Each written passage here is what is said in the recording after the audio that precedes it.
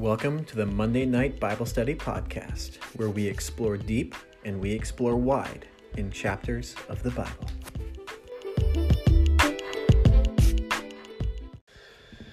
Okay. Thankfully it worked out since I brought all my laptop bag and stuff with me. I have all my my handy dandy small group notebook. Was anybody else super into Blue's Clues growing up? Enough to catch your reference. But... All right, thanks. Yeah. Blue's Clues is my jam. People always thought I was Steve growing up a little bit. I have a shirt that makes me look like Steve if I wear it. Okay, I can see that. Yeah. Casey, you could totally be a Steve. Oh, yeah. Yeah. Yeah. All right. It is now October 10. 5? 5. It is 5. 10/5/2020. Week number 3. Our third time. All right. Well, G-Baby, you prayed last week, and Leah was the week before that. Nope. Megan was the week before that. So who wants to take it tonight?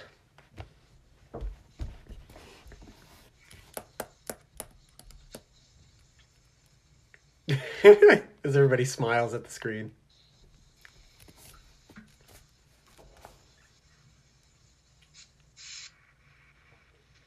I'll take it. Scotty Too Hottie.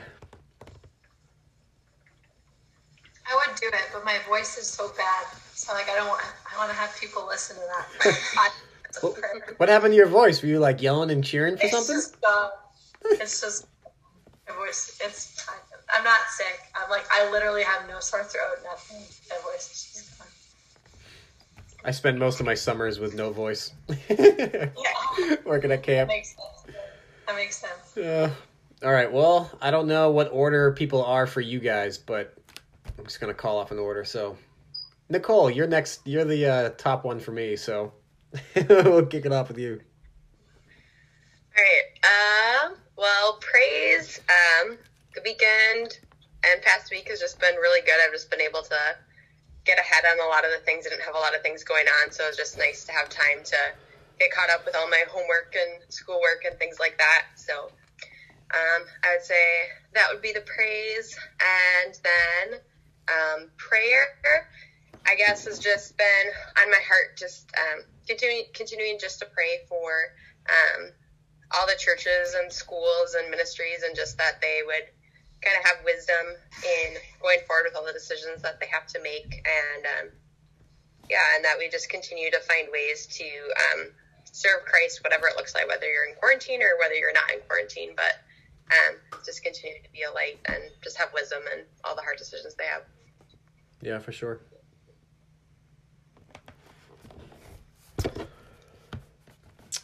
Okay. And I'm totally blanking on Nicole's. Angie. I'm sitting here I know what your name is. I'm sorry, Angie. I was drawing a complete blank. Angie, for you. Praise was pretty good this week. I have nothing. Prayer probably for my brother Steve, another brother. He's sick so far. I think he has the COVID, but he won't admit it. Other than that, yeah, that's it. Which family member is that? What? Who is sick? My brother Steve. Okay. Got it. All right, Brooke, we'll come to you. Praise, I would say it was a really nice weekend. It was really fun. Did a lot of fall activities. Cool. Fun Like what kind of fall activities? That was fun. Well, okay, so I kind of like haunted houses. I think I dragged him to a couple haunted houses with my aunt and I. So, 4? You went to 4 haunted houses? I went to 4. It's definitely why my voice is gone, because I actually get Oh, okay. Things are making a lot more sense now. Yeah. So, anyways, That's and then we great. went to this like pumpkin patch on Saturday, which was Oh, fun nice. with my little cousin and my mom and dad. So, Sweet. So yeah, that was really fun. So yeah, it was a fun weekend. It was a lot. There was a lot going on, but it was a good week. And then prayer. If you guys could pray, I've had like a really messed up appetite. Like since I've been home, pretty much. Like I barely can eat anything. Like I don't have any. I'm not like nauseous or anything like that, but I just have no appetite. I don't know if it's like nerves of being home or like what it is going on. Like, but it's just been something that's been bothering me. Like, cause I like all day, every day, I have no appetite to eat. Like I have to kind of force myself to. So yeah, I don't really know what's going on. I'm kind of just giving it some time to kind of see as I settle in if like things get better. But Yeah. But yeah, it's just kind of weird. Yeah. No, that is weird. Okay. You guys can just pray for that. Yeah, for sure. All right, Scott. I'm gonna have two work-related ones, I guess. It'll be praise would be last Monday. Something pretty significant happened at work, and there was just, I guess, in the end, there was. I won't go into depth, but there was so much reason to just be thankful to God, and it's been on my mind all week. That was like Monday night after small group, and I recall like Bugs was talking also about like, remember like when good things happen to like who to give praise to. Yeah. Like I don't know if you guys remember when he was talking about that. Yeah, I remember that. Like acknowledging God's hand in things, and that really specifically struck me after that as well. Nice. I'm just, there's so much, like I said, I won't get into it, but there was just so much was clear. There was so much clear evidence of just God having a hand in things, and I'm extremely thankful for that. Yeah. That being said, just some prayer for some coworkers for some, I guess, physical and mental health.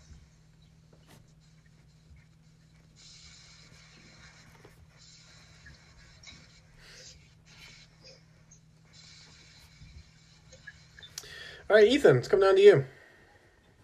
I guess for me, it would probably be both prayer and praise, just this COVID situation. What with the guidelines we have at school, I can't go to school for 14 days from when I was exposed, so another full week. But then the good side of that is I'm only going to be missing 1 week of school because the week after is our fall break anyway. So even if I were to get sick now and have to quarantine for longer, I'm not going to be missing a lot of school. And just praise that I'm fine. And then prayer, also the same subject. One of my roommates is pretty concerned about COVID. He's a little overweight. He had asthma when he was younger, so he really doesn't want to get it. So I'm trying to be pretty careful, staying in my room, avoiding contact with him. But just pray for him that he have peace of mind and hopefully not get it. Yeah.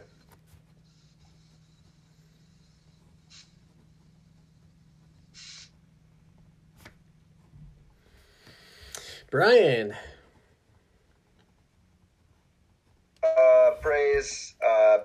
It was a long week of work, but I'm just gonna praise that God kind of helped me through that. Kind of continuation of that as well. Kind of pray for that, but also just want to pray for all of you, and hopefully all you guys get better. And also a mini praise that I didn't show up last Monday. So.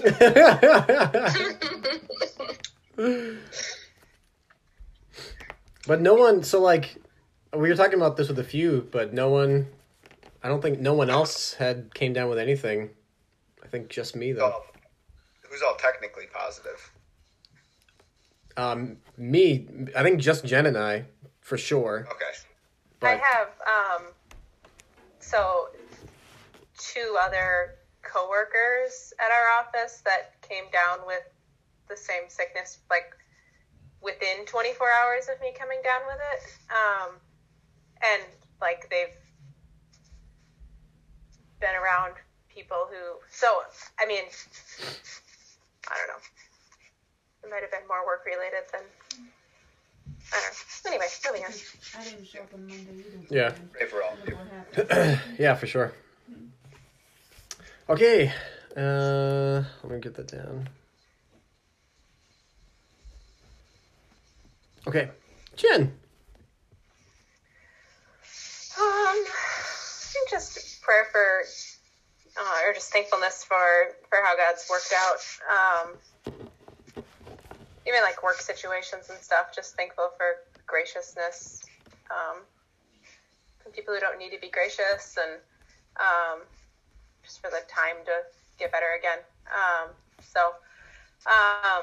Thankful for that, and I guess even like the timing of when I saw my brother last and stuff. Yeah. Thankful for that. But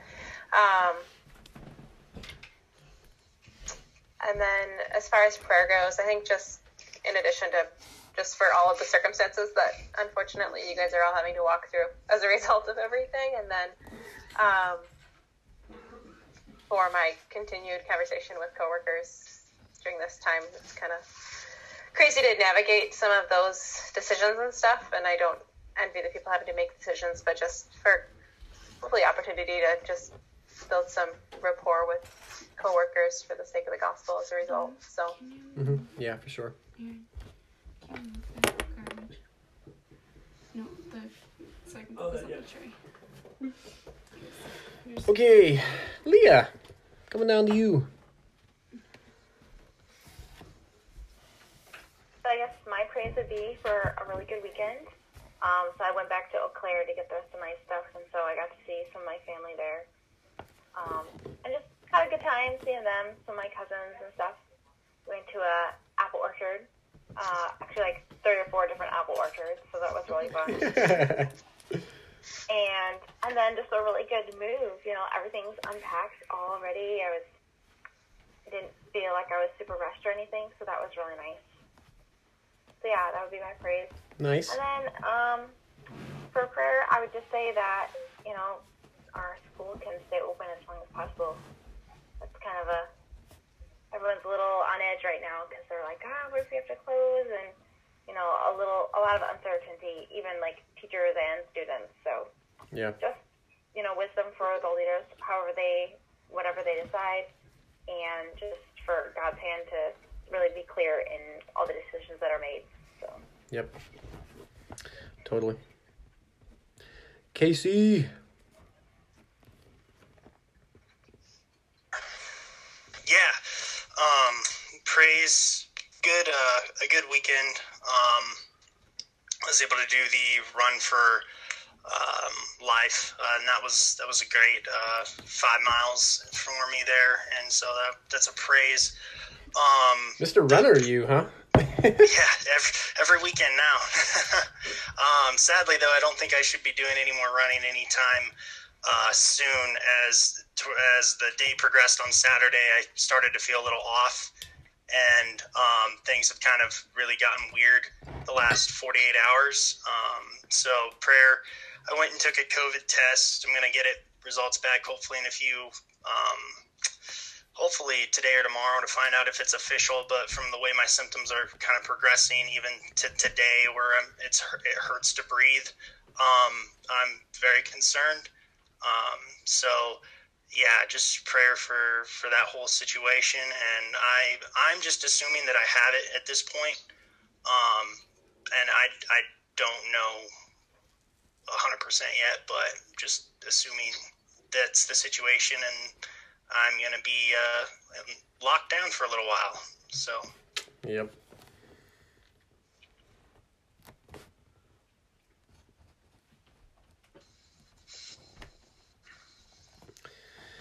G-Man.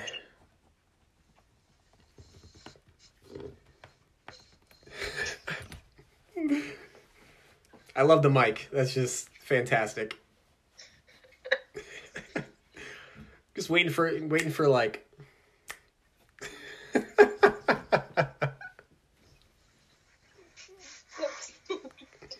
Here we go. Yes. It took 20 minutes to set this up. I'm going to do it, right? Way to go, man. It was a weird weekend, let me tell you. Yeah, all of our plans like just went out the window. Puff of smoke, just like that. It's really bizarre. For reasons unknown, but God's goodness, like I am not sick right now at all. I don't know why that is. But I'm, thankful that there's sustained health there, and just being able to even do little things around here and try to take care of the wife a little bit and encourage her. And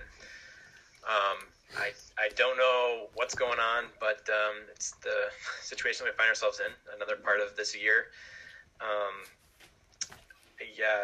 So I guess the praise would be that in spite of losing a job and furlough and getting a new job and then working there a month and then quarantining and just all the things this year, every step of the way, no matter how bizarre it's been, God's just been really good to us. He's provided everything that we've needed. He's done that and then some. So, just all the different little things that keep coming our way this year in particular. And it's not just to highlight ourselves. Obviously, we know that there's a lot going on all around the world, but just God's goodness in the midst of all these things has been incredible. Prayer. My grandmother, who is 80, hard to believe because she's looked the same for like the last 20 years. She's having, at least as far as I know, Other grandma. Yeah, right. I mean, both grandmas, I suppose. But yeah, this is grandma on my dad's side. My grandma hanging from Texas originally. She's having I think it's a knee replacement surgery, if I remember correctly. That was supposed to be in the next week or so, week to 10 days. So I don't know, with the spike in cases and just everything going on a daily basis, if that's still the plan. But just for her, surgery in particular, in light of recent events with other family members, can be a anxiety or an anxiety-inducing process on its own, and then just the protection from the COVID and other elements in play there. So I guess I would just say pray for her in the next week or so, and then I guess for myself, just when I finally do get to go back in, I have to have 2 full work weeks off, and so that's like right in the middle of trying to learn the new job and keep all the things straight and all the responsibilities, just that I wouldn't lose too much ground on that and be able to pick it back up pretty easily. Okay. What are they doing? Is it just 2 weeks no pay, or are they covering half, or what? Well, as far as I know, they're compensating me the entire time. Wow. That's what they've been telling me so far. So, awesome. Well, praise God for that. Which is really great, yeah. Good. I know, that's kind of why, why we're hoping that my whole family comes back just a positive test, because that way it can be like, we're all here at the house for 2 weeks. Got a 2-week vacation with everybody just here hanging out. So I'm kind of hoping for that. But so with that, then the most horrible vacation of our lives. Yeah, it's kind of a weird, weird hope. But with that, I guess for us, praise. The first half of the week was great. Being in Cape Cod, good vacation time, and. But, I mean, it was really good. Like, Tuesday, got to see Megan's family for a little bit, and thankfully they seem to be doing okay. And but then just time in the Cape with my family was really good. Like, just had a really good time. We played Joke Boat with my family, and they loved it, so...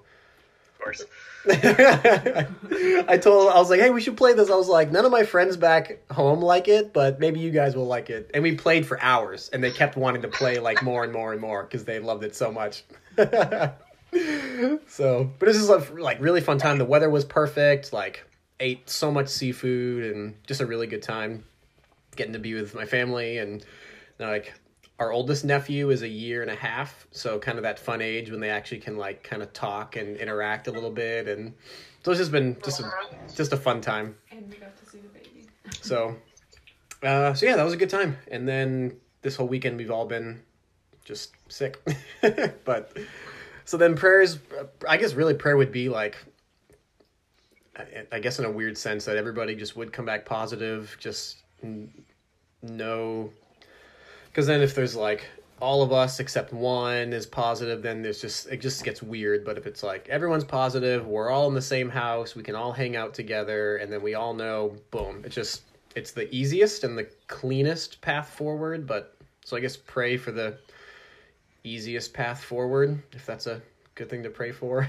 But so yeah, and then we can just pray for Asa as well. Like everything should be okay. Like there aren't there's no evidence that COVID should affect pregnancy too much. Like the baby seems to be pretty protected. So far it seems to be doing okay. So just keep praying for that, and a special strength for Megan too. Just with the pregnancy can add to the virus. So that would be for us. Okay, I think we got everybody. Alrighty, Scott, why don't you take it away, and then we will cover a few more verses in 1 Corinthians.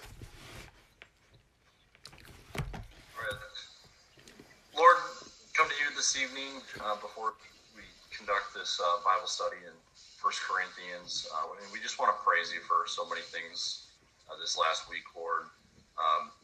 So many had just a great time, a great week, a great weekend, whether that be with family, whether that be with friends, conversations with one another, chances to support causes. And we just would like to praise you for that, for Nicole to be able to get caught up with her work, and Angie having just a good solid week, the fun time with family and friends that Brooke got to spend, and whether it be 3 or 4 haunted houses or 3 or 4 apple orchards, as Leah had. We just thank you for that good quality time that she had away as well, and able to move her things. I want to praise you for the fact that Ethan has a fall break coming up, and that'll help minimize his absence from school, and that you're there to kind of assist in the struggles that the quarantine presents by providing that timing to him. I want to praise you for helping Brian get through a very tough work week and bringing him to a new point and a new starting point for the week ahead, and just allowing him the strength to get through that. For Jen and just the fact that she's so thankful for the graciousness that you have, and given the timing of when she last saw her brother, and that might not be affected because of your timing, Lord. And for Garrett as well, that he just, amongst being surrounded by all of this, that he doesn't feel sick. We don't know if he is or is not technically sick, but just the fact that he can be strong and help Jen out and provide, and just also for the goodness that you've presented into his life through the roller coaster of his job situation, with not having a job and now having one, but now being on quarantine. We thank you for being there for him, Lord. For Casey and the fact that he was able to support the Assurance Women's Center and the Run for Life this last weekend, and that he went above and beyond and ran it several times for his cause. And then for Aaron and Megan, that despite everything, they're ultimately able to spend such good time with their family out in New Hampshire.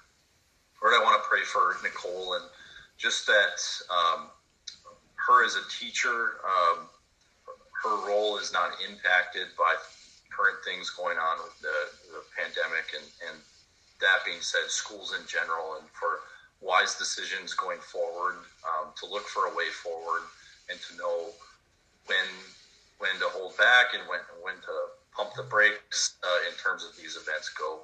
I want to pray for Angie and her brother Steve, just that he's feeling very sick, but he's probably downplaying what it may be, and if it is coronavirus, that you just bring some clarity into the situation, as we know that will help others as well. And if it isn't, we praise you that it isn't, and that you will just help him for Brooke and this she's had without feeling like eating a lot and just having a lack. And just pray that she kind of adjusts and figures out what the issue is, whether it's a medical problem or a nerve issue or just a lot of changes in her life right now. I just pray that you have your hand over her, Lord, and help her through this and present to her a path of healthiness going forward. Pray for Ethan, and just that he can be careful and cautious around his roommate. His roommate has a lot of concerns, Lord. So just be there for his roommate as well. Protect him from Ethan should he have the virus, and just allow Ethan to be in a position where he can not present more harm to his concerned roommate, Lord. I want to pray for Brian and really just I thank you, Lord, that Brian has everybody on his mind. And like he said, just praying for everybody that's sick. And I know Brian means our close group here, but really everybody in the world. There's a lot of struggles that have come with this, as we all know. And never pray too often for the challenges presented by this and the harm that it causes, Lord. So I would just like to pray for everybody affected by this, and just the workplace that Jen is now currently temporarily removed from. Bring her the ability to re-enter that workplace in a position to foster some more relationships with her coworkers or relatively new coworkers, using the gospel, Lord, and just using her to share that message, to share the love that Christ has for everybody. I pray that you just continue to allow her to make that happen, Lord. I want to pray for Leah and school situation as well, similar to Nicole, and just that Bay City is healthy enough to stay open and that the proper decisions are made. And really for the children whom it will affect the most, and their learning and their safety amongst everything. So pray for that. And Casey, Lord, just that his concerning symptoms that have started to develop this weekend. One, you bring him clarity on through the testing that we anticipate here coming shortly for him, but that ultimately he gets healed and is able to be running again in the near future, Lord, and we just pray that you watch over that. I want to pray for Garrett's grandma and the knee replacement, especially as it might be affected by medical scheduling changes with the coronavirus, and just that you find the ability to allow this surgery to still happen, but happen in a safe way, and that his routine through work, that now that he's back, can kind of pick up where he left off, given that he has a lot of responsibilities and things that he's still learning in his new job. And I just pray that he is able to kind of hit the ground running when he's able to safely return, Lord. And then finally, I want to pray for both Aaron and Megan. Really, I think it's that clarity as well and the predictability as well through the test with their entire family, so that they know that their time can be spent together in a more efficient manner, Lord, and in a more quality manner. And I just want to pray for their son as well, that this does not affect any of the circumstances with their child, and that you'll just protect him, Lord, and protect the two of them, as well as their entire family whom they're with this week. Lord, there's a lot of fear in the world right now with this, among other things, and there always will be difficult circumstances. But at the end of the day, Lord, we just know that you are the one who gets us through. Your Son died for us, for our sins, and we just praise you every day for that. We know you get us through these difficult times as we continue, Lord. In Jesus' name, amen. Amen. Thanks, Scott. Alrighty, guys, let's go into 1 Corinthians chapter 2.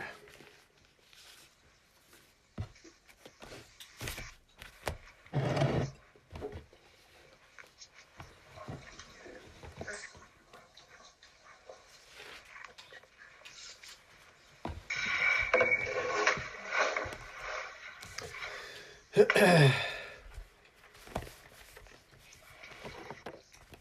right, let's see here. Chapter 2 is not that long. What time is it? 45 minutes?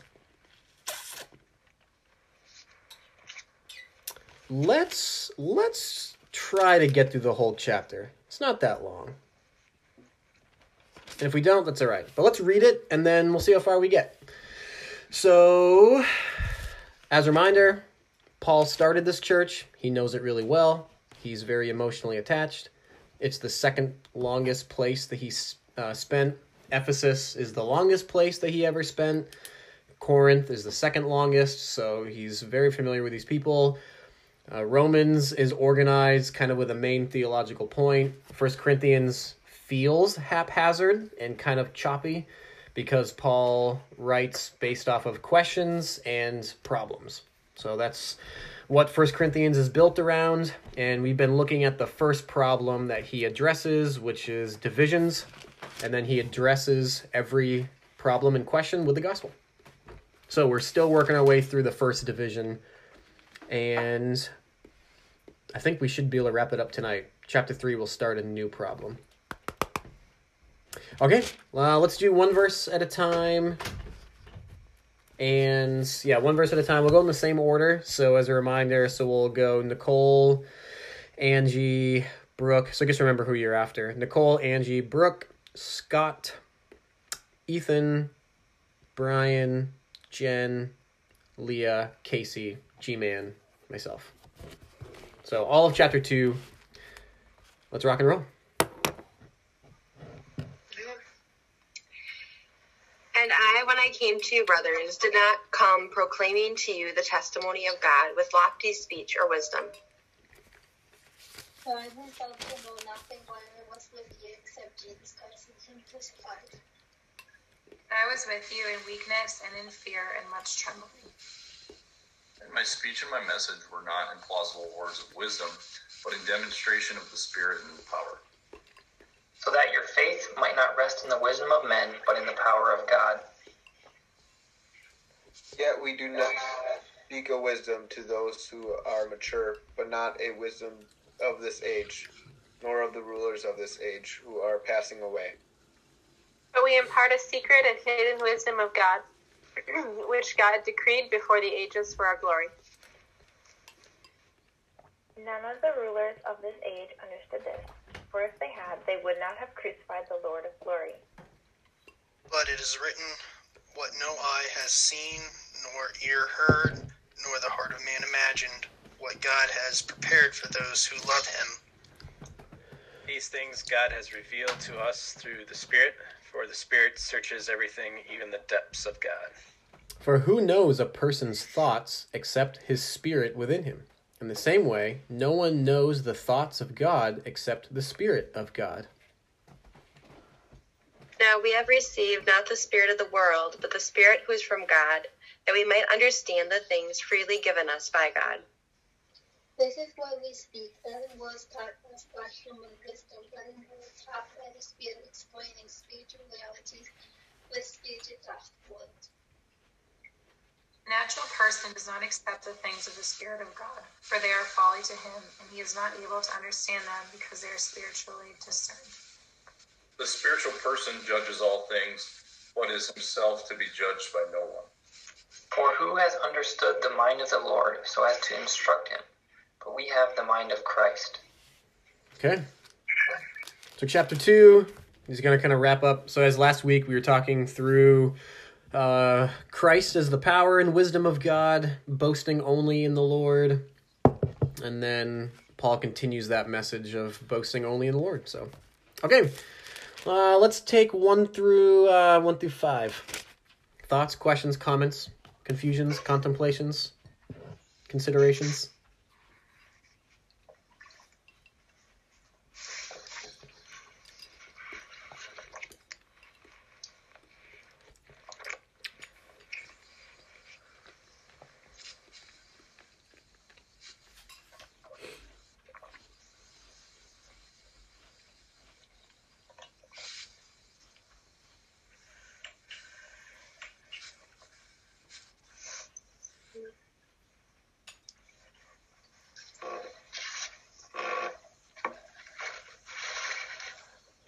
love how humble he is.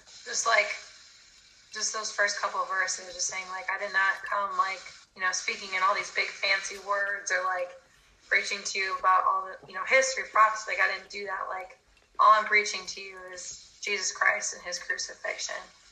And, like, to just, just telling them, like, or just proving to them, like, just that, like, the power of God is a lot better than any wise man that will come, Yep. Mm-hmm. So I just love how humble he is and how he just brings himself way down and says, it's like, it is not me. Like, I'm not trying to preach big and fancy things to you. Like, I'm just preaching to you the truth, and that's Christ and his crucifixion.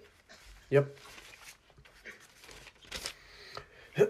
Yeah, and that's a lot of where the aspect of the sufficiency of Scripture and the sufficiency of the gospel comes in, where it's like when we have issues and struggles or questions or confusions, like, at the core of it, like, what we need is, how does Christ and him crucified relate to this situation, or how do I think through this? And, like, that's the main wisdom that we need and where we need to ultimately stand. Yeah, that's good, Brooke. What else? 1 through 5.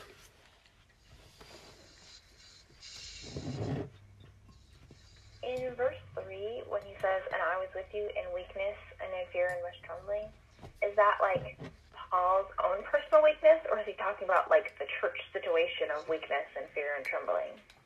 Ooh. Interesting. What do you guys think? What's verse 3 all about?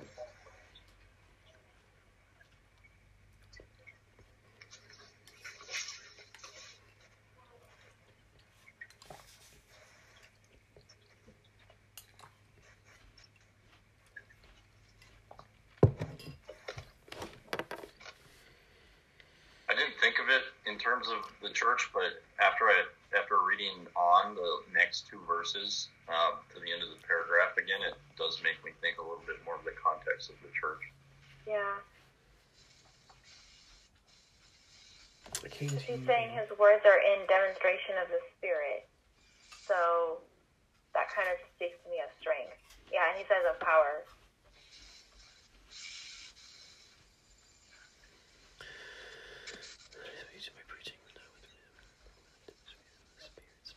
I wonder too if like maybe there's like a contrast, because he said like that your faith wouldn't rest in the wisdom of men but in the power of God.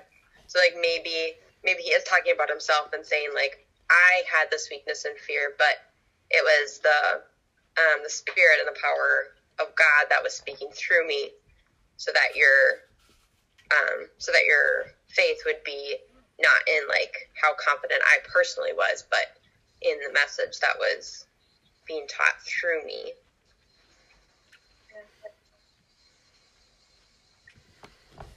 Yeah, I think that's a good way to put it, Nicole. And I wonder, I mean, verse 3 isn't totally clear either way, but he does seem to contrast his weakness with the Spirit's power. So I could see that.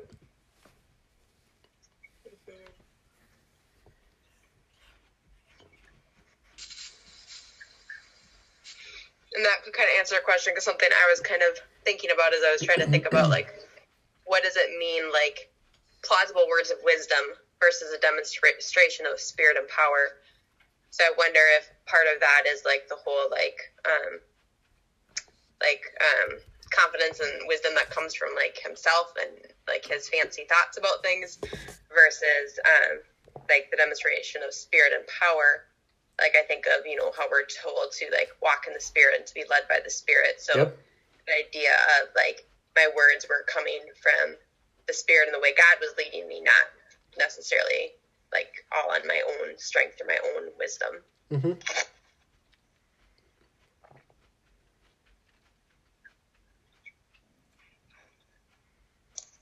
Yeah, I think that's really well put.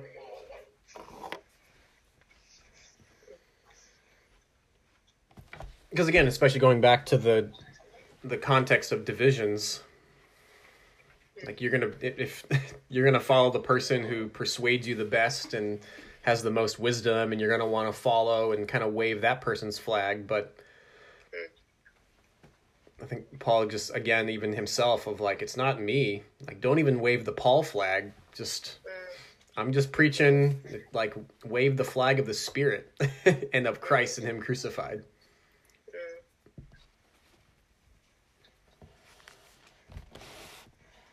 Yeah, trying to get their focus back not on the messenger, but on the message. Exactly.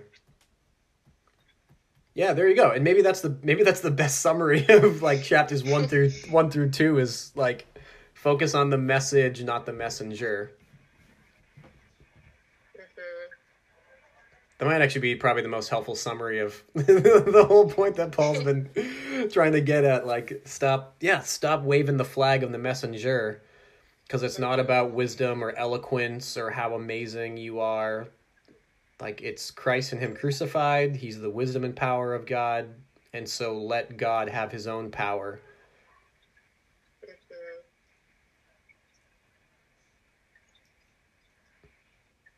Yeah, that's a good summary, Nicole.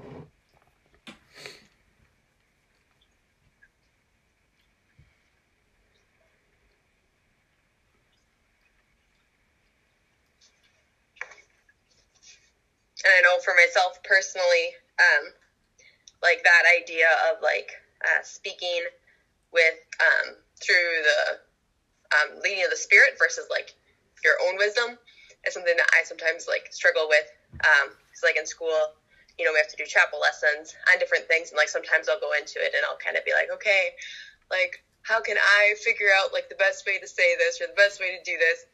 And I'll get all stumbled on things, or I can't figure it out, or I'll hit a wall. And then when I just stop and I just pray and I'm like, okay, God, like, how do you want to reach these guys? What words do you want me to say to them? And it's so amazing to see how God works when we, instead of trying to figure it out, oh yeah, I'm a teacher, I know what I'm doing.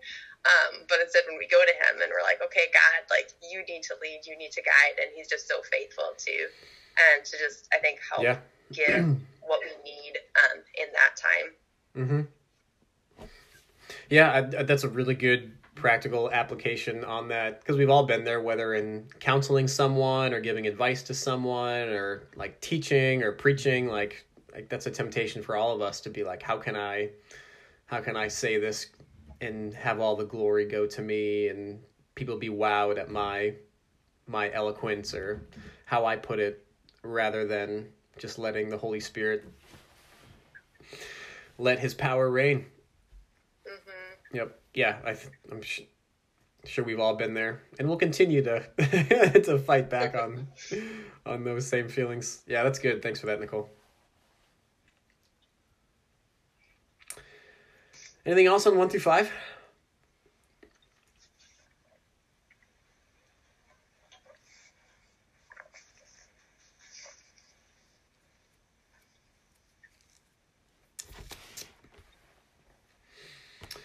All right, well, let's take, oh man, kind of 6 through the end is almost kind of one. Let's do 6 through 9. Yeah, let's do 6 through 9.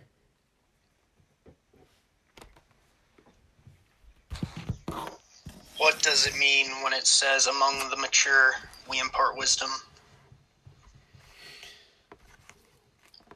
We do, however, speak of wisdom among the mature, but not a wisdom of this age.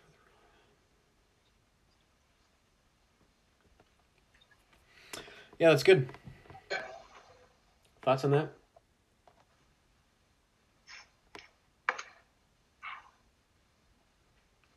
Like mature, is he just talking about like other believers? Like other... Among the mature. Is that who he's referring to?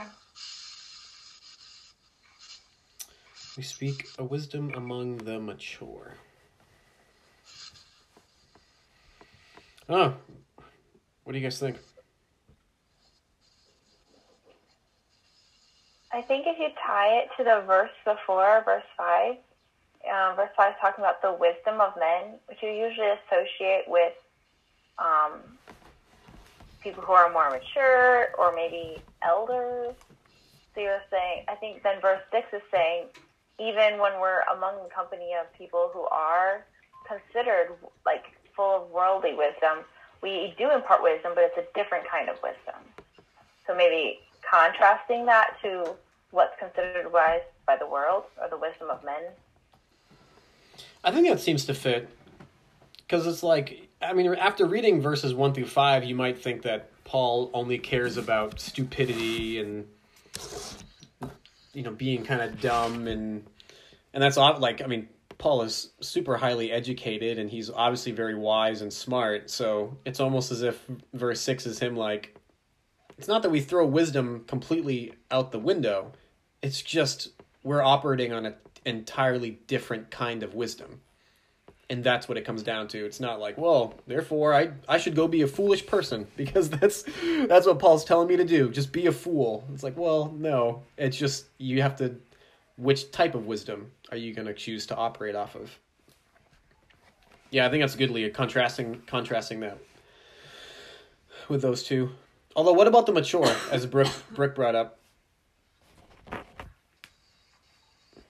Is it just referring to like people who are considered wise, just like regular worldly wisdom, like they're mature, like emotionally mature, mentally mature? Among believers, are you saying? I think it's just saying, like, I was comparing it to the wisdom of men.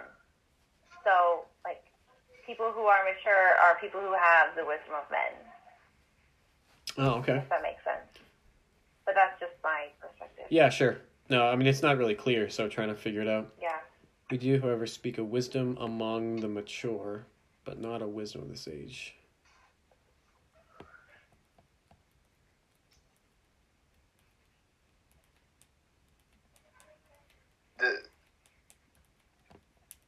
With he's given this message to the Greeks, right? And aren't they kind of people of like who care a lot about like wisdom and like knowledge?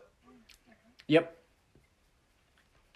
So do you think he's referencing what they're kind of looking for, I guess? So almost like a slight to them of like, like for those who are actually mature, we speak a true wisdom, but you're actually not actually mature. Is that kind of what you're saying? Who's mature and who's not. That's where I'm confused. Say that again, Brooke. Like, how do you decipher who's mature and who's not in order to give that person a certain amount of wisdom? Like, how do you know that? Like, that's where I'm confused. Mm-hmm. Yeah, no, that makes sense. Any other thoughts on that one? Well, and then I was thinking too, because and I don't know how big of a word this is, but he starts it out with yet, like almost like like there's something else he's referring back to. And so I was looking, like verse 1 says, when I came to you, I did not come to you with lofty speech or wisdom. And then here in verse 6, he says, yet among the mature we do impart wisdom. So I'm not sure if there's anything to that or not, but that was just something that kind of struck me, the whole yet. Right. That's where my mind's going to. That's where I think like it has to do with like whether or not you're a follower of Christ or not. Because like if you're not a follower of Christ, like you like if you're talking to someone who's not, like the message of Christ and him being crucified, like that's a simple like that's where all the power is, and they need to understand that first, and they need to believe in that first before they're ever going to be able to understand any other wisdom that we would be able to provide for them. So like that's where my mind is kind of going with that, because like, and then yet among the mature we do impart that wisdom because we know that they are followers of Christ. They do believe that simple but yet powerful message of, okay, we believe Christ, we believe that he's crucified. Now we can go farther with that. We can go deeper with that, with those who are mature in their faith and who know already, instead of those who don't. We're gonna have to kind of take a different route as far. Yeah, and he'll address that in chapter 3. Like after this paragraph, he'll talk about spiritual babies and needing milk and not meat. So I wonder if this part is kind of him hinting at immaturity versus maturity, and then in chapter 3 he's gonna address that problem more specifically. So maybe we need to wait until chapter 3 to get his fuller explanation of mature versus immature, because he'll talk about, like, chapter 3, verse 1, I was not able to speak to you as spiritual people, but as people of the flesh, as babies in Christ. I gave you milk, not solid food, because you weren't ready for it. So that could tie back to his reference here on those who are mature and can take the solid food. Which, like you said, Brooke, is obviously firstly those who are followers of Jesus, and then those who are living life according to God's wisdom and not the wisdom and eloquence of this age.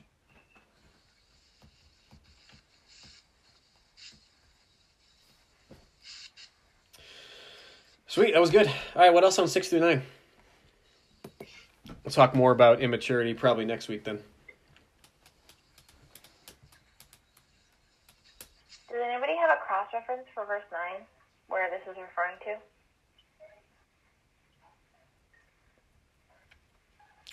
Anybody got it? Yeah, hold on. Isaiah 64:4. You want to read that for us, Brooke? Oh, sure. Hold on. I gotta go to it. Is it just me, or is there a lot of Isaiah? Yep, you're not wrong. Isaiah is the most quoted Old Testament book by the New Testament writers. Okay, so Isaiah 64:4 says, "From of old no one has heard or perceived by the ear. No eye has seen a God besides you, who acts for those who wait for him."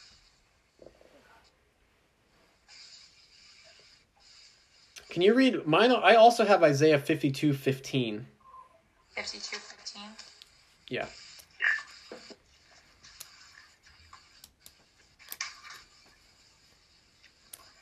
Okay, so Isaiah 52:15 is, "So shall he sprinkle many nations. Kings shall shut their mouths because of him. For that which has not been told them they see, and that which they have not heard they understand." Okay. So it looks like Paul's conflating probably two passages there and just quoting it as one. Which he does often.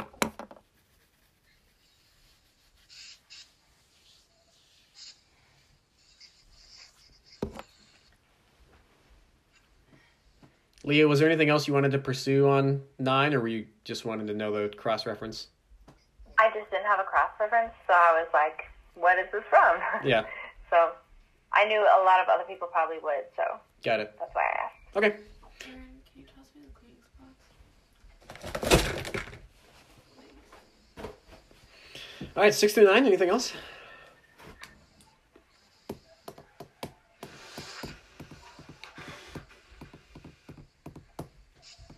I almost think the maturity is referring to like wisdom. Just looking at verse 8, none of the rulers of this age understood this, for if they had, they would have crucified the Lord of glory.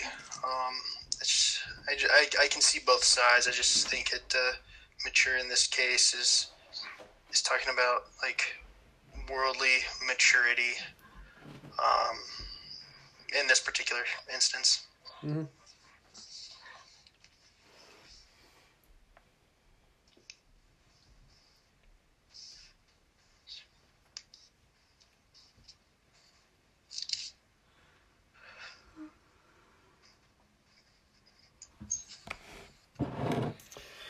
What else?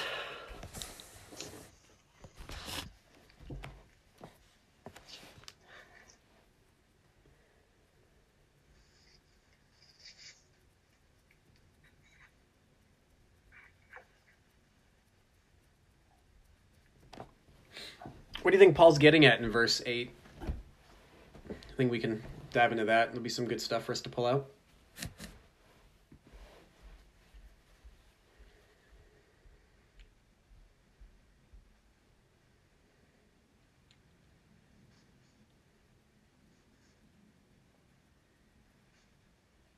So wait, what are you asking in verse 8? Like, what is he saying? Yeah, kind of what's he getting at in verse 8, or like explain verse 8. What does verse 8 mean? What's it referring to? Even kind of tying into verse 7.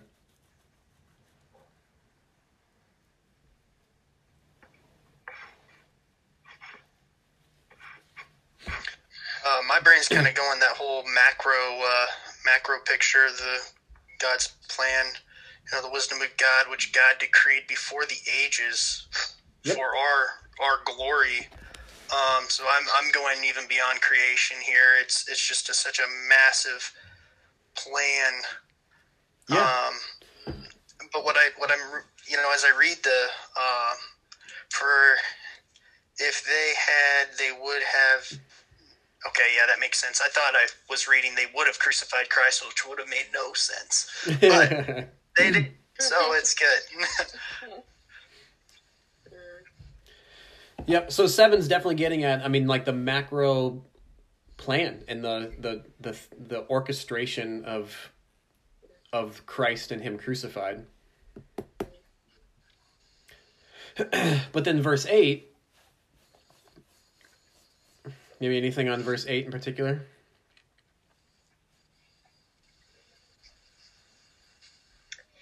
I feel like it's kind of like contrasting the wisdom of man with the wisdom of God and kind of pointing it out, like, because verse 6 talks about the wisdom of the rulers of this age, which if they had understood God's wisdom, they wouldn't have done what they did, because, like, I don't know, I guess it just kind of shows, because God's wisdom is so much greater than theirs, and they thought they were so smart, but if they really were, they wouldn't have made the choices that they did.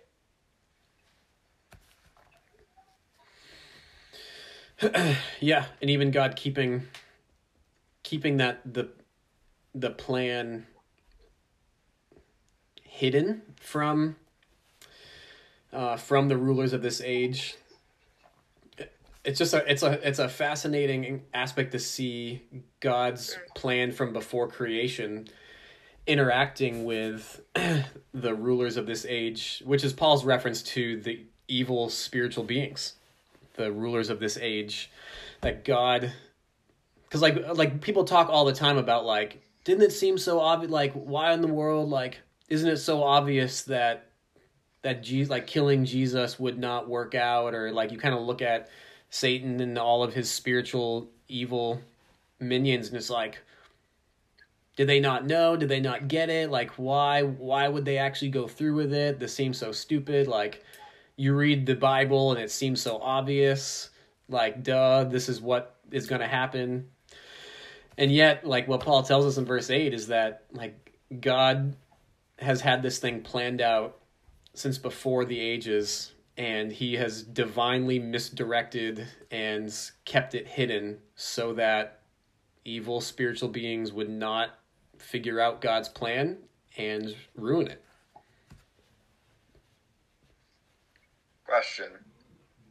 So, if they knew what God's plan was all along, wouldn't they think that they have to crucify God or Jesus in order to be able to be redeemed, or am I thinking too much into it? No, like, I mean, that's a good, a necessary thing that Jesus gets crucified. I mean, it is a necessary thing, but not for evil spiritual beings and Satan and all of his minions. Like, that's salvation for humanity. Okay. So is that what it's referring to in 8? Is if the spiritual demons knew about his plan?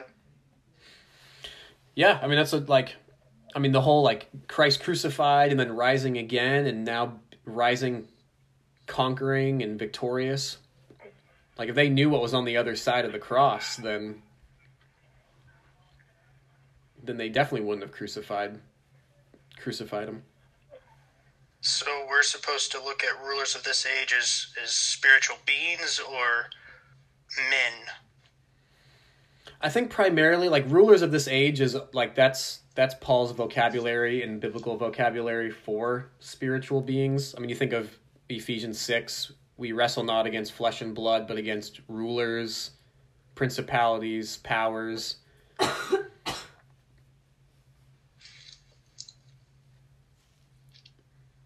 yeah, because the first time I read it, I just assumed it was talking about, like, kings of the earth at the time that Paul was living. Yep. Yeah, and, like, obviously, like, they work through... Oh, go ahead. I was just going to say, I think it can mean, like, physical human rulers, but we've seen, like, those people have been impacted by, I guess, evil spirits, if you will, that have impacted their decisions and that they're corrupted by this sense of, ungodliness. And so it means that as well. But, like, ultimately it goes back to just evil in its purest sense. Yep. Yeah, like, they obviously, I mean, you have Pilate and the Jews and all of them that, like, and Judas, like, obviously they're the human aspects of it, but I mean, even back in Mark, when you read about Satan entering Judas to go, it's like, well, like, what is, like, what's going on there? It's Judas, but he's empowered by the evil one.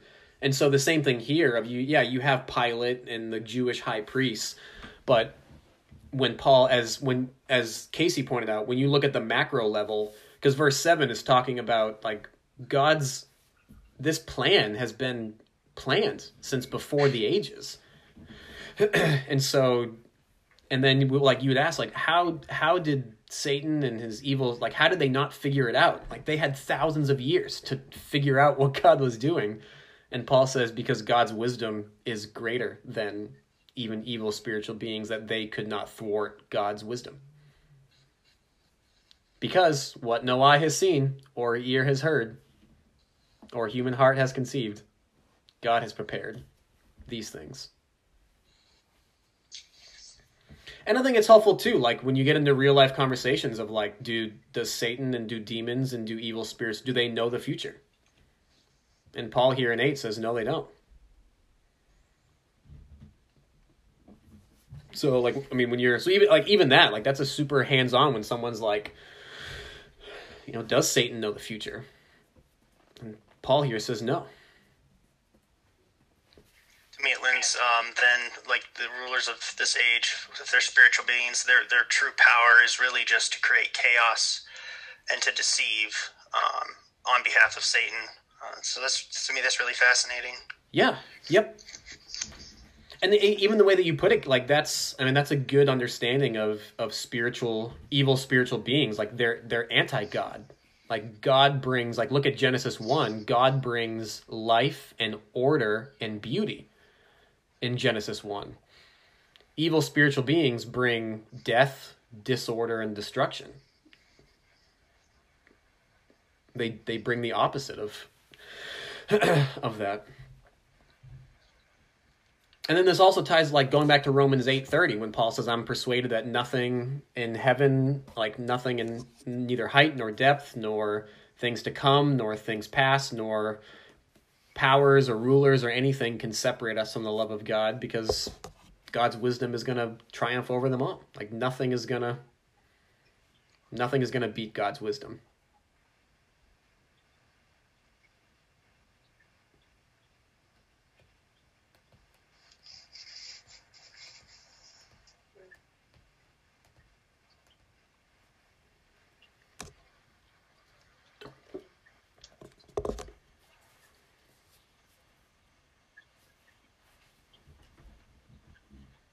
Because I've heard people make comments like that before of, like, couldn't Satan have just read the Old Testament and figured it out? So I don't know if anyone else has heard comments like that, but, like, I've heard people make that comment. They were like, couldn't Satan have just read the Old Testament and didn't he know, like, what was coming? And so I don't know if anyone else has had those same comments or thoughts or whatever, but I've heard that many times. It's like, well, he did read the Old Testament, but verse 7, God's hidden wisdom was kept hidden as a mystery. But well, I think I was just looking at verse. Oh no, I was done. Oh, that's it. I was just looking at verse 10, and I think that just, like, ties into it. Like, it says that God revealed to us through the Spirit, for the Spirit searches everything, even the depths of God. Yeah. And like, just like that idea that like the Spirit is the one who knew God's heart and mind and plan and all of this, and then he chose to reveal that to us through the Spirit, and that's how we were able to come to understand it, because God through his Spirit revealed it to us, which obviously he didn't do that to Satan. Yep. So yeah, exactly.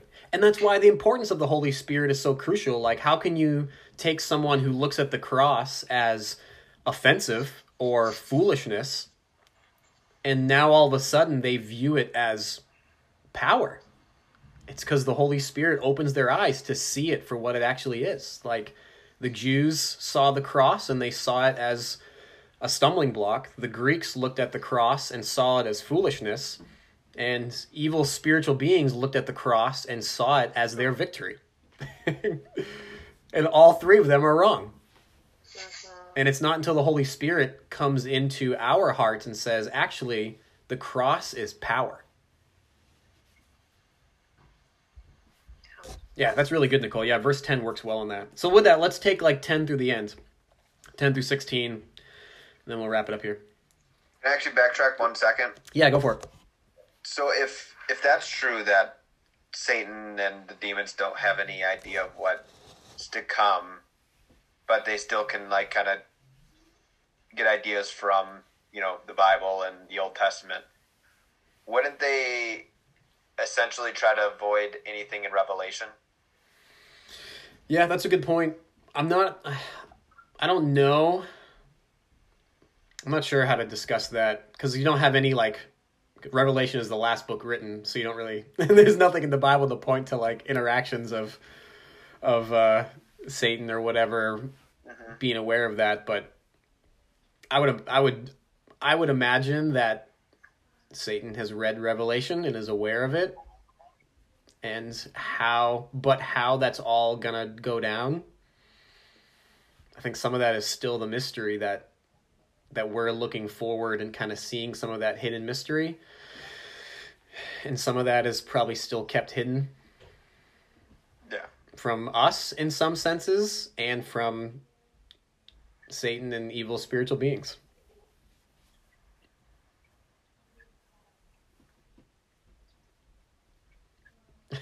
Lottie!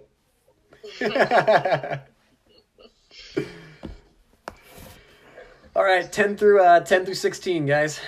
Last paragraph.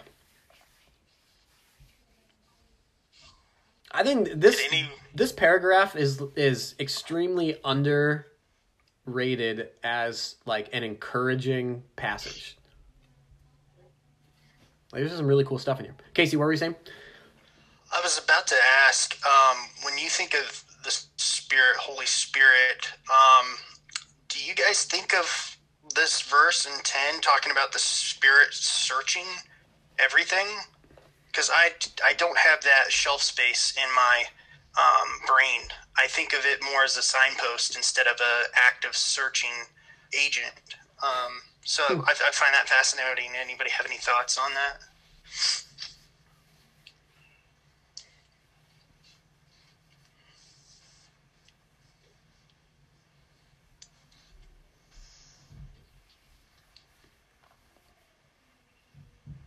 I think I've heard of it before, but like I said, it's not the first thing I think of when I think of the Spirit. But I've heard of that before. Yeah, it's definitely not something major that we think of, which I don't know why. Like, that's such an encouraging thing to be like, the Holy Spirit that we've been given, that dwells inside of us,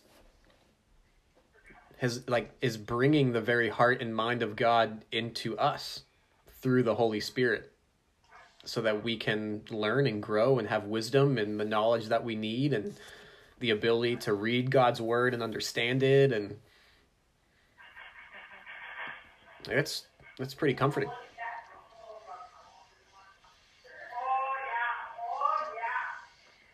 I think it's really cool that in like verse 13, we can like impart spiritual wisdom even as we're like coming into an understanding of a concept, like through the Holy Spirit.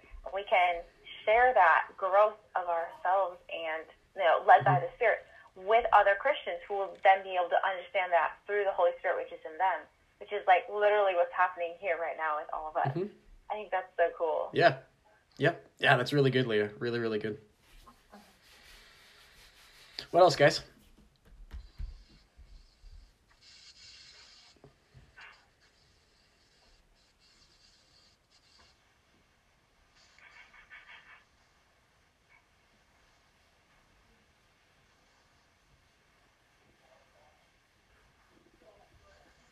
It's just amazing to see that in 11, I think at the end, no one except the Spirit of God comprehends the thoughts of God, and yet this same Spirit will reveal portions of those thoughts to us. It's crazy, if I'm honest. It's almost like the other side, like the other extreme, like Romans 11. Paul's just like, who can know the thoughts of God? And then here in 1 Corinthians, 2, he's like, you can know the thoughts of God because you have the Holy Spirit. All right, Benny Hinn, come on now. It is crazy though, yeah, because it's like you can't have both, and Paul's like, oh yeah, you can have both. Here.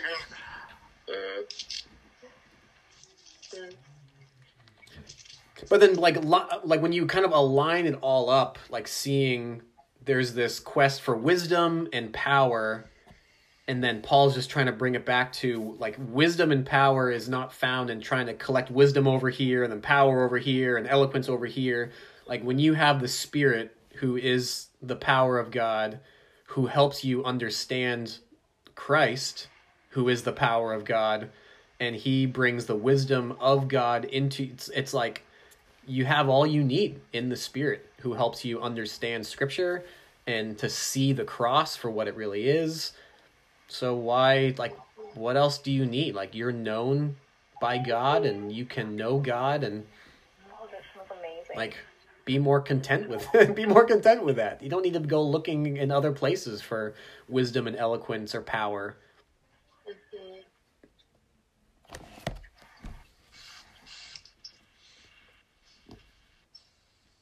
All right. Any other thoughts? 10 through 16. Still a few more things we could touch on. So verse 16, I have in part of it in parentheses, but I don't have a reference or anything. Does anyone else have a cross reference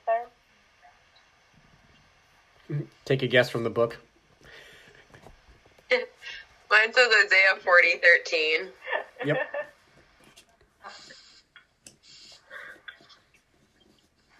You want to read that, Nicole? Sure. Okay. Who has measured the Spirit of the Lord, or what man shows him his counsel?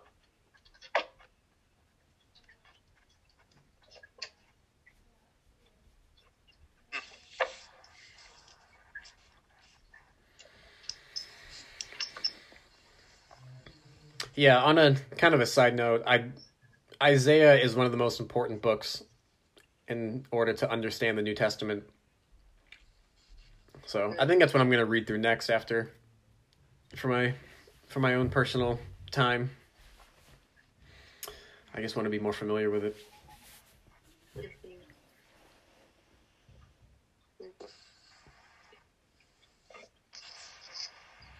All right, what else? 10 through 16. So I almost wonder, like, I don't know, like, just the way chapter 2 is going off of chapter 1. Like, in chapter 1, it seemed like there's a lot of this, like, okay, don't be elevating people. And then in chapter 2, there just seems to be, like, this thing about, like wisdom and stuff. And so I wonder if part of it was, you know, they were putting, like, I guess we said at the beginning, putting more emphasis on the messenger and, like, and, like, that specific person's wisdom. And so, like, here, he's just, again, like, pointing them back to just, like, where wisdom really comes from, and how, you know, whether you're Paul or whether you're Apollos or whether you're Peter, but the Holy Spirit is at work in all of them, and, you know, he's at work in us, and that's kind of, and that's kind of where our go-to is. It's not so much, well, Paul said this, but it's like, okay, how is God speaking through these people? And so, yeah, I mean, it's just interesting to kind of think of it this passage in relation to everything else that he's kind of been talking about so far. Yeah. Yeah, I think that's a really good, another good summary is he's trying to just bring all the focus off of the messengers and onto the message of, the same Holy Spirit that's speaking through Peter and Paul. Like we don't have less of that spirit. I mean, you think of some of the greatest Christians throughout church history, they have just as much of the spirit as we do. Yeah, and those people aren't so great because they were so smart, but it was because God revealed to them these truths through His Spirit. Yeah.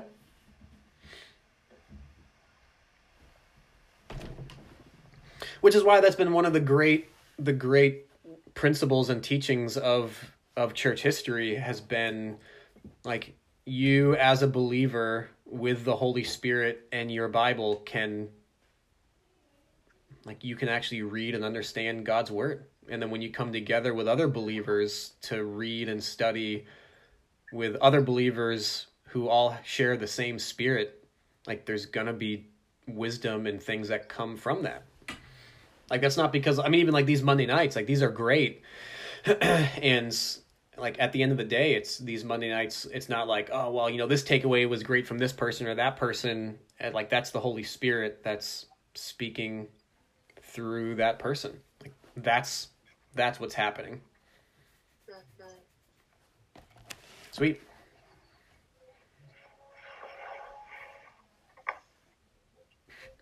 I'm an hour ahead, and I looked down, and I was like, oh, my word, it's 9 o'clock. I was like, oh, wait, no, it's only 8. Okay. All right, any other thoughts or things you want to pursue? I'm a little curious about verse 15, where it says, the spiritual person judges all things, but is himself to be judged by no one. Like, I kind of get a little bit where it's coming from, like, because we have the Spirit of God in us, leading us in how we perceive things and how we judge things. But I'm a little cautious to understand what the tail end of that verse means. Yeah, sure. I don't know. So next time somebody judges you, do you just respond with this verse? The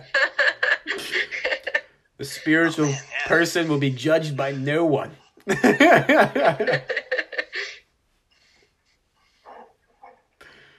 But I will judge you because I am spiritual. I don't think that's what's going on. So what is going on? That's a great question.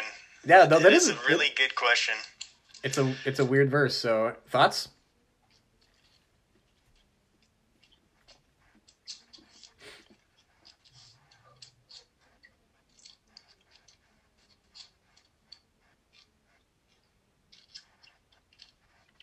Well, I wonder if verse 14, the end of 14, helps us. Let's get the same word.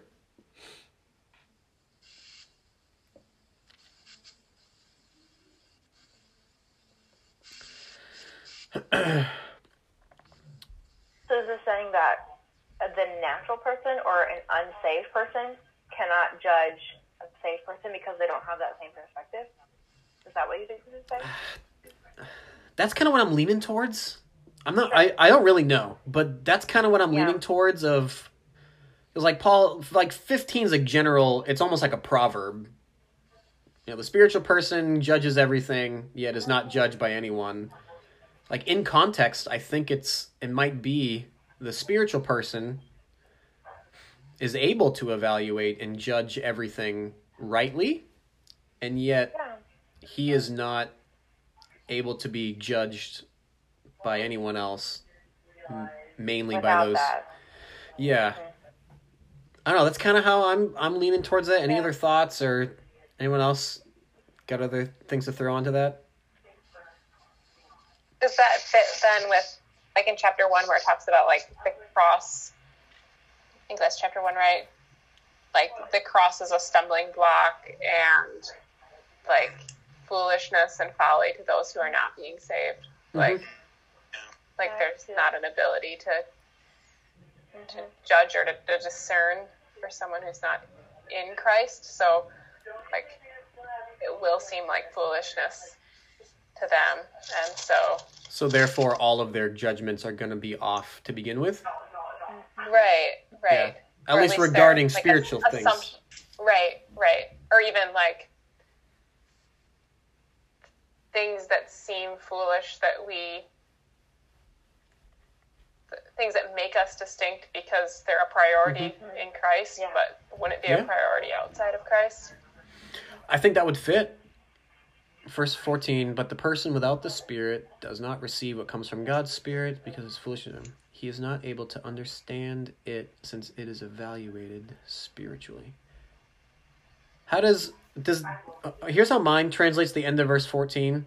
He is not able to understand it since it is evaluated, judged spiritually. Is that way off from other people's? Mine has because they are spiritually discerned, which is almost the same thing. Can somebody read ESV's the last part? He is not able or unable. Yeah, and he is not able to understand them because they are spiritually discerned. Not able to understand them. Okay.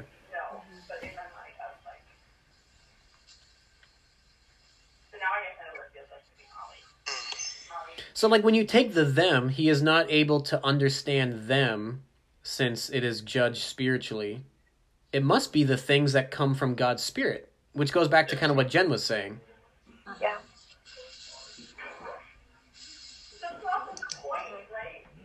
The spiritual person, however, can judge everything, and that everything must be everything that comes from God's Spirit.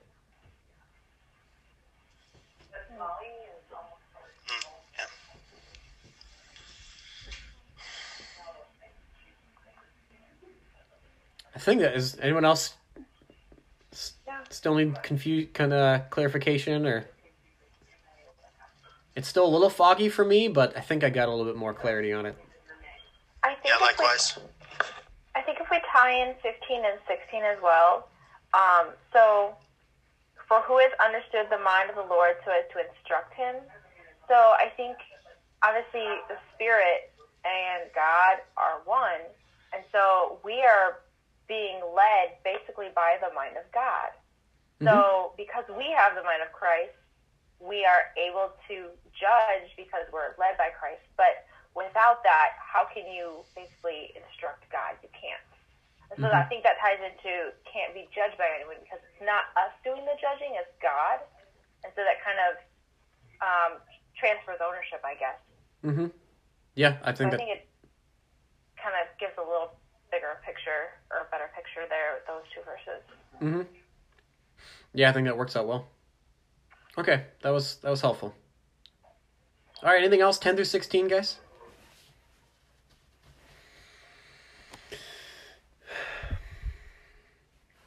Alrighty then. 8:10. Not too bad. We'll wrap it up there. Whew, we made it through a whole chapter. Not bad. Pretty good. That was a good discussion. I enjoyed it. All right, let's pivot into some takeaways, shall we? And we'll go in the same order. So, Nicole, kick it off with you. All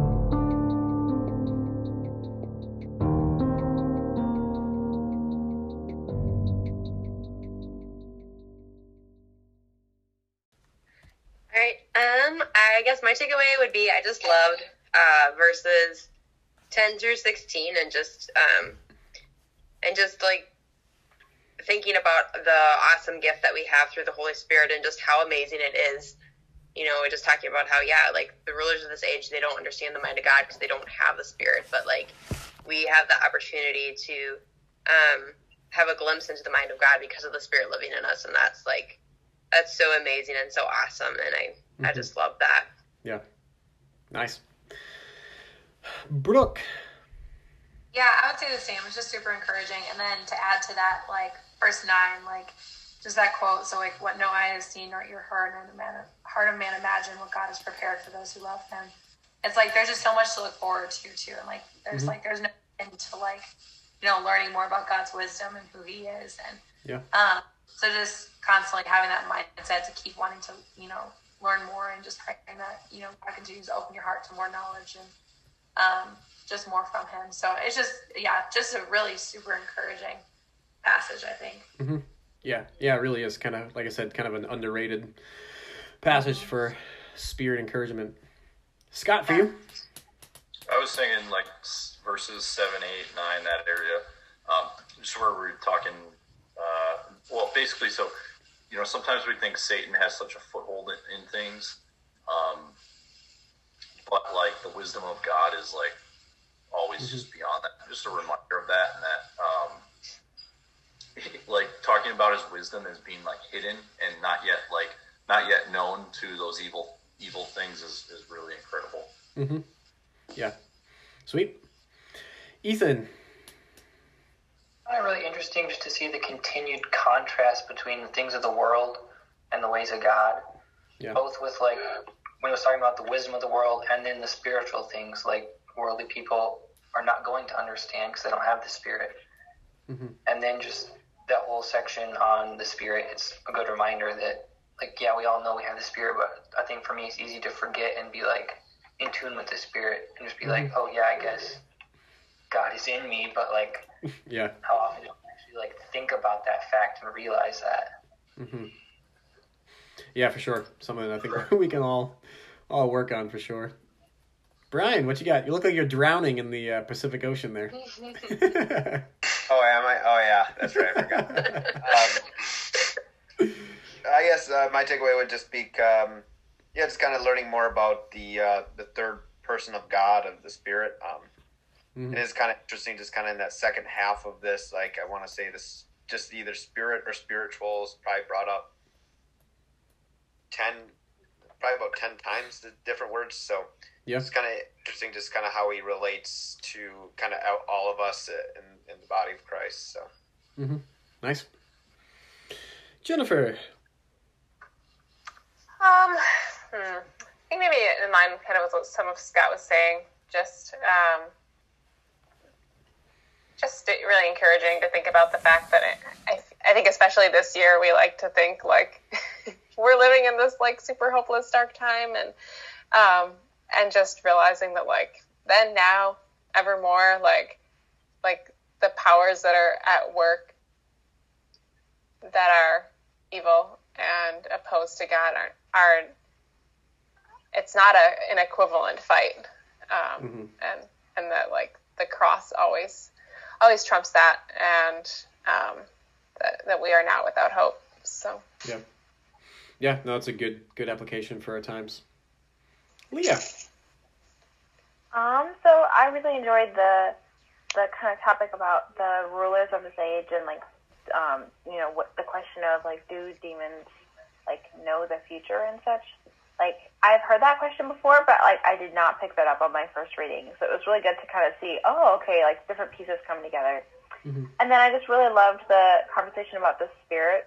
I feel like a lot of times like the Spirit of God is really overlooked sometimes, and so we just don't think about the Spirit as much. And so it was really cool that Casey pointed out that like the Spirit searches us and like literally knows every single aspect of our being and our personality. And so that was really cool just to see and just to think about how am I aware of that in my life and how does that look like in my life. So yeah, totally. Casey. Yeah, takeaways are probably like carbon copies of Leah's, to be honest, like fleshing out the whole rulers of this age, and it's not just a person. And I've thought about that in the past, when you read the Ephesians verse talking about, it's more than that, and it's like, yeah, check mark, but I didn't really apply that here, and applying that here really colors that in a lot better. But just reading the actions of the Spirit is just really amazing. The Spirit reveals to us things of God. The Spirit searches everything, even the depths of God. The Spirit comprehends the thoughts of God. It's just amazing.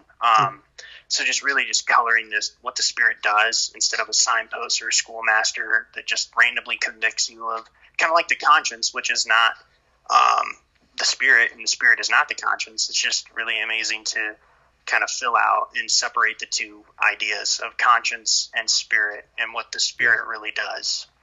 Yeah, sweet. Yeah, I like all the action verbs that you brought out for the spirit. That's good. G-Man. Yeah, I think in terms of the back half of our passage, we talk a lot about who we are in Christ, and so kind of being able to look at who we are through the Spirit, in a sense, was really interesting, and it was kind of mentioned a couple of times, perhaps in different contexts, but the idea was still the same, I think, that who we are and what we're able to do, in a sense, whether it's in terms of judgment or discernment, is absolutely involving no part of us solely. It is only because of God's enablement, whether it's through His grace or His goodness or whatever, or through the Spirit Himself. None of these things that we're able to do in the Spirit or in Christ are solely due to our own efforts. So that was a good way of taking something kind of familiar but unpacking it a little bit more.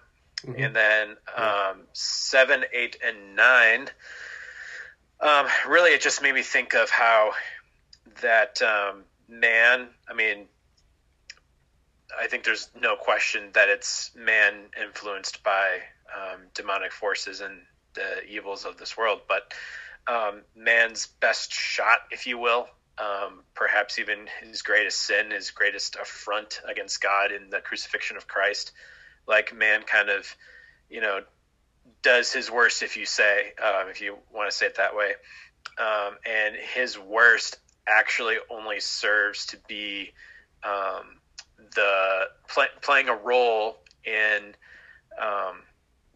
the perhaps the most crucial part of God's plan that He had before time began. So just knowing, like, evil at its worst, no matter what that looks like, is still only when that evil comes to fruition, it is only serving as another part of God's sovereign plan. It's that ironclad. It's that certain. Yeah. So just a really encouraging passage overall.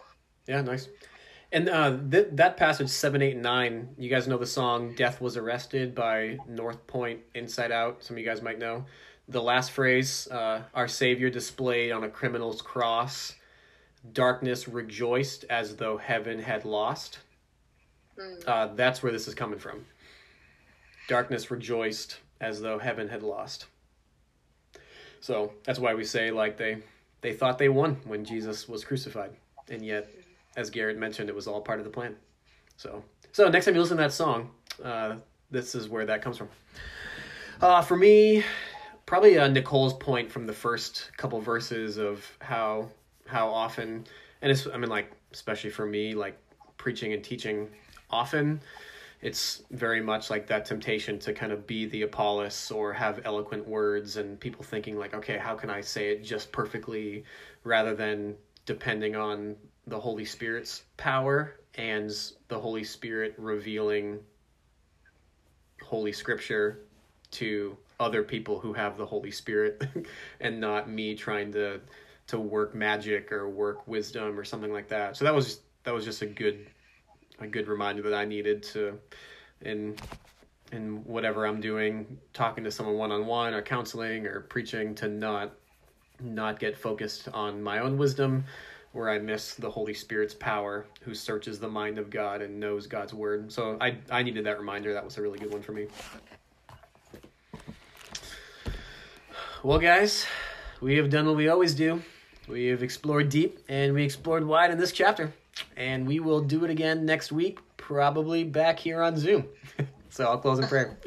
Father, we do thank you for tonight. Thank you for the gift of technology. And God, we certainly don't like not being together. We certainly prefer being together as friends and studying your word. But nevertheless, we do thank you for the gift that technology is, that we can still have this. Thank you for 1 Corinthians chapter 2. And Father, we thank you for your Holy Spirit. Thank you for giving us your Spirit to dwell in us, that your Spirit knows your heart and mind, and that your Spirit can reveal your word to us. So Father, help us to be more reliant and dependent upon the Holy Spirit than ourselves. Help us to be more dependent on the wisdom of the cross rather than our own wisdom. God, help us to live and stand in that. We ask for your help in that. In Jesus' name, amen.